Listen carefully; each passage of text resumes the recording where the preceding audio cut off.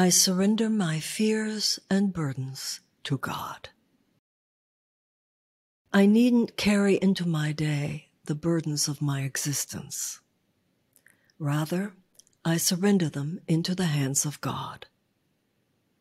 I know that they will be lifted from me, for what I placed on the altar in my mind is then altered in my life. When I do not know what to say or do, He who is alive within me will illumine my thinking and guide my words. When a possible outcome makes me weak with fear, I will feel His arms around me. And when the road seems lonely and long before me, I will know I am not alone. Dear God, please take from me the burdens that I carry.